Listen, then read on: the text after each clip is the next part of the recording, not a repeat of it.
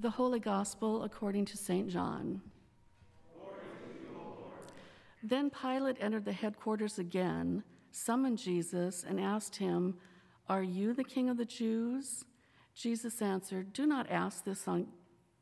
ask this on your own, or did others tell you about me?" Pilate replied, "I am not a Jew, am I? Your own nation and the chief priests have handed you over to me. What have you done?" Jesus answered, "My kingdom is not from this world. If my kingdom were from this world, my followers would be fighting to keep me from being handed over to the Jews. But as it is, my kingdom is not from here." Pilate asked him, "So you are a king?"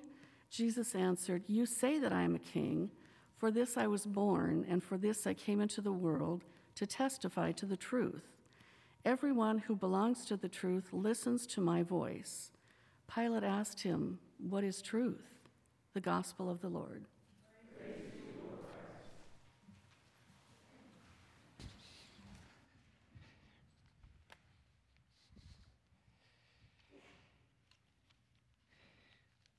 Grace and peace to you from God our Father and the Lord Jesus Christ. Well, today we celebrate that we have a sovereign. Wait a minute. We live in the United States. We don't have a king. We don't have a queen. Or do we? King of kings and Lord of lords, Alpha and Omega, bold claims. As we finish our church year, Christ the King Sunday is the capstone. Sums it all up. And this claim that Jesus is the Lord of lords, is our sovereign, comes to us in that event of Easter, where we all boldly proclaim, Christ is risen. When we say that, we are saying that Jesus is indeed the sovereign, the King of kings, the Lord of lords. And we get at that concept today by listening in to a conversation Jesus had with Pontius Pilate. While Pontius Pilate had his fate in Jesus' hands, this governor, this leader of Judea, who seemed to have all the control and power, with one weak, helpless standing before him. "My kingdom is not of this world, you see," Jesus said to Pilate. "If my kingdom were of this world, my servants would have been fighting that I might not be delivered over to the Judeans.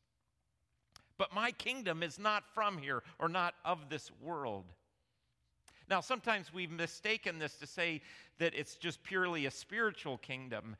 It is a spiritual kingdom, but it's certainly a kingdom that has everything to do with every day, every moment of our lives. But it is different. Right away, we get a clue that power, what human beings think is power, is ultimately mistaken. "For this purpose I was born." Well, and then Jesus says, "Well, you say that I'm a king." It's kind of like, does he agree? Does he not? He says, "Fine. Now let's get on to the more important stuff. For this purpose I was born, and for this purpose I have come into the world, to bear witness to the truth." Say, bear witness. Jesus' whole purpose, his kingship, his sovereignty, is about bearing witness to the truth. Now, when you bear witness, you preach, you testify. That's what the word witness means. You do what I'm doing right now. You preach, you proclaim. Jesus came to proclaim the truth. Everyone, and then he says, everyone who is of the truth, who's of this kingdom, who's of this reign, listens to his voice. So Jesus' power, his reign, comes in a preaching and a word, and everyone who's a part of his kingdom listens. And Pilate says, what is truth? One of the best questions in the entire Bible. What is truth? It's a perfect question for us in our modern world 2,000 years later, because people are searching for the truth. Whether or not they know it or not, they every day wake up and are looking for the truth. Well, what is truth? Pilate says. Well, biblically, if you look at the Hebrew, the Jewish notion of truth, it is being dependable. The truth is you can bank on it. It's solid. It's firm. There's a foundation. That's the Hebrew word for truth. It is sure. Are people not looking for what is solid, for what is sure today? i.e., they're looking for certainty. And I've rarely been as excited as I am to preach today. I know that should scare you because sometimes I get kind of excited. So, I'll get, like some of you are going, let's get out of here. Because I am going to give you today certainty. I'm going to give you what everyone in the entire world is looking for. I remember in my social ethics class, my professor, Ann Johnson, way back in college, asked the whole class, well, give me an absolute. What's something that's absolute? What's something that's certain? Crickets. No one had the guts to say anything, so she said, evidently, the only certainty is that there is no certainty. The only thing certain, I had somebody say that to me in a funeral recently. They said, the only thing certain is death and, yeah, right, there you go. I think we are in a crisis of truth and certainty. I think people are adrift, running after one thing after another to find something that you can bank on. Well, let's go to the internet. I like TED Talks, some of them. As a communicator, I love to listen to people communicate. So I listen to TED. Did you know that there's a site called ideas.ted? And if you put in certainty, front and center comes up 7 ways to deal with uncertainty. So I want to give you those 7 ways real quick. First one is don't resist. There is no certainty, don't resist, given. Second one, invest in yourself. There's where that's the way to deal with uncertainty, is invest in yourself. Now, some of these are not all bad, by the way. You're getting probably a sense that I'm not too excited about these 7 ways, and that's fine. But there is some good stuff in this, so I want to be clear about that. I got in touch with this through a lecture from Stephen Paulson, Dr. Stephen Paulson, a Lutheran theologian I like, so give him a nod on that. But so then number 3, find healthy ways to comfort yourself. In other words, don't go to the comfort food that's not good for you. Do something that's comforting, that's good for you, okay? Don't believe everything you think.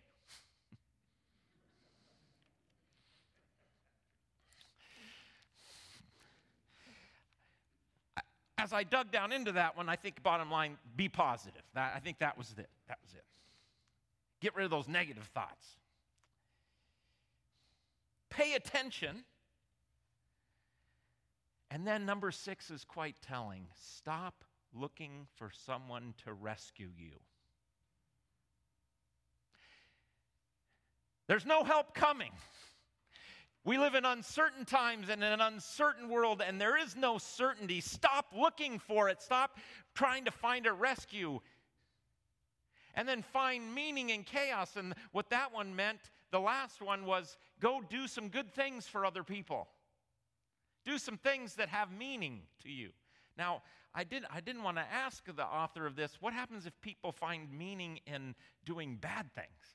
I didn't want to go there. But anyway, you'll notice that in all of these, where you find certainty is in who? Yourself. I want to tell you, if you are looking for certainty in yourself, it's true. No one is coming. But other people look for certainty outside of themselves. That's better. But today, you talk to a teenager, and we remember, we have teenagers here. You know, where do you find certainty in what other people think of you? What do your peers have to say? And if you think you're going to find certainty there, no one is coming. It is a trap. It will never work. But adults do the same thing. We just dress it up and make it look nicer. If you think you're going to find certainty in your career or in money or in status or in your house or in your things and the clothes you have, if you think you're going to find certainty there, no one is coming.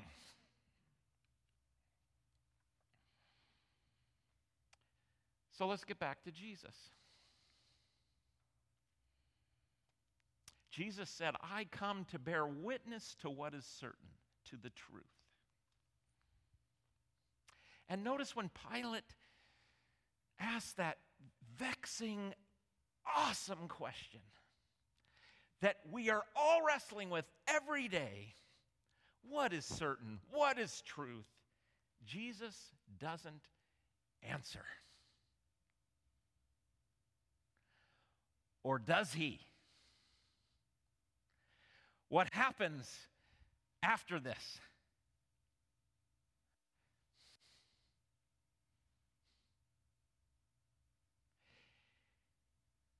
He takes beatings.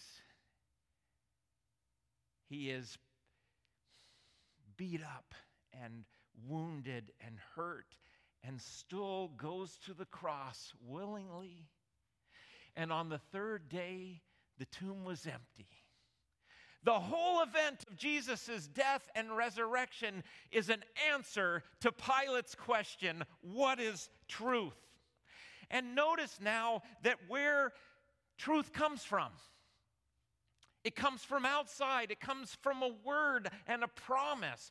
Are you looking for something to bank on today that you can count on in the face of death, in the face of a pandemic that keeps dragging on, in the case of all the anxiety that gets whipped up every day as we listen to our favorite news program, as we listen to pretty much anything and everything, whipping up anxiety, getting you freaked out, uncertainty, we don't know, we live in uncertain times. In the midst of all of that, I am telling you something that is true and certain.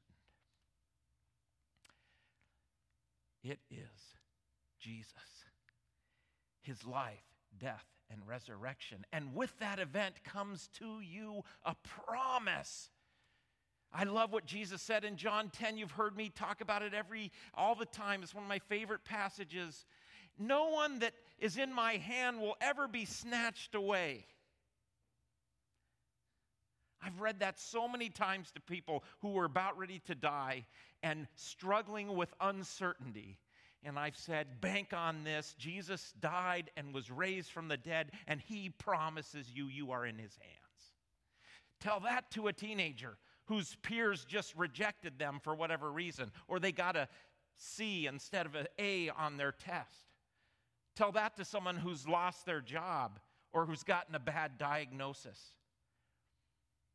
All of those things whip us up into uncertainty, and Jesus comes and he says, I came so that I can bear witness and give people something solid, something dependable, something true, the truth. And what does Jesus say ultimately? I am what? I am the way, the truth, and the life.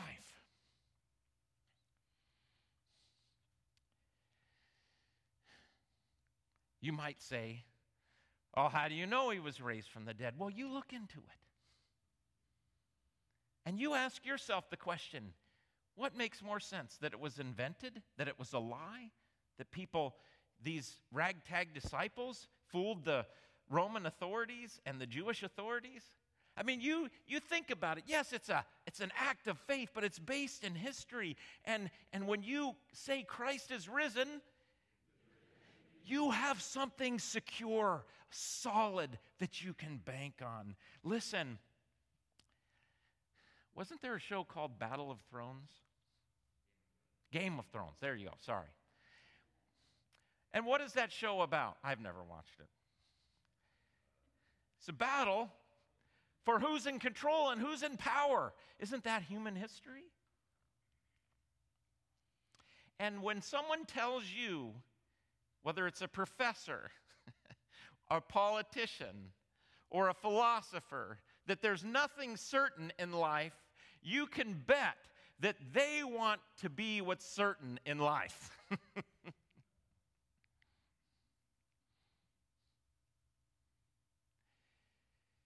There is a crisis of certainty, and for us, we have something to bank on. Yes, life is uncertain. Yes, there's brokenness. Yes, but we have something and someone who is certain. Bank on him on this Christ the King Sunday. You will not be disappointed. Amen.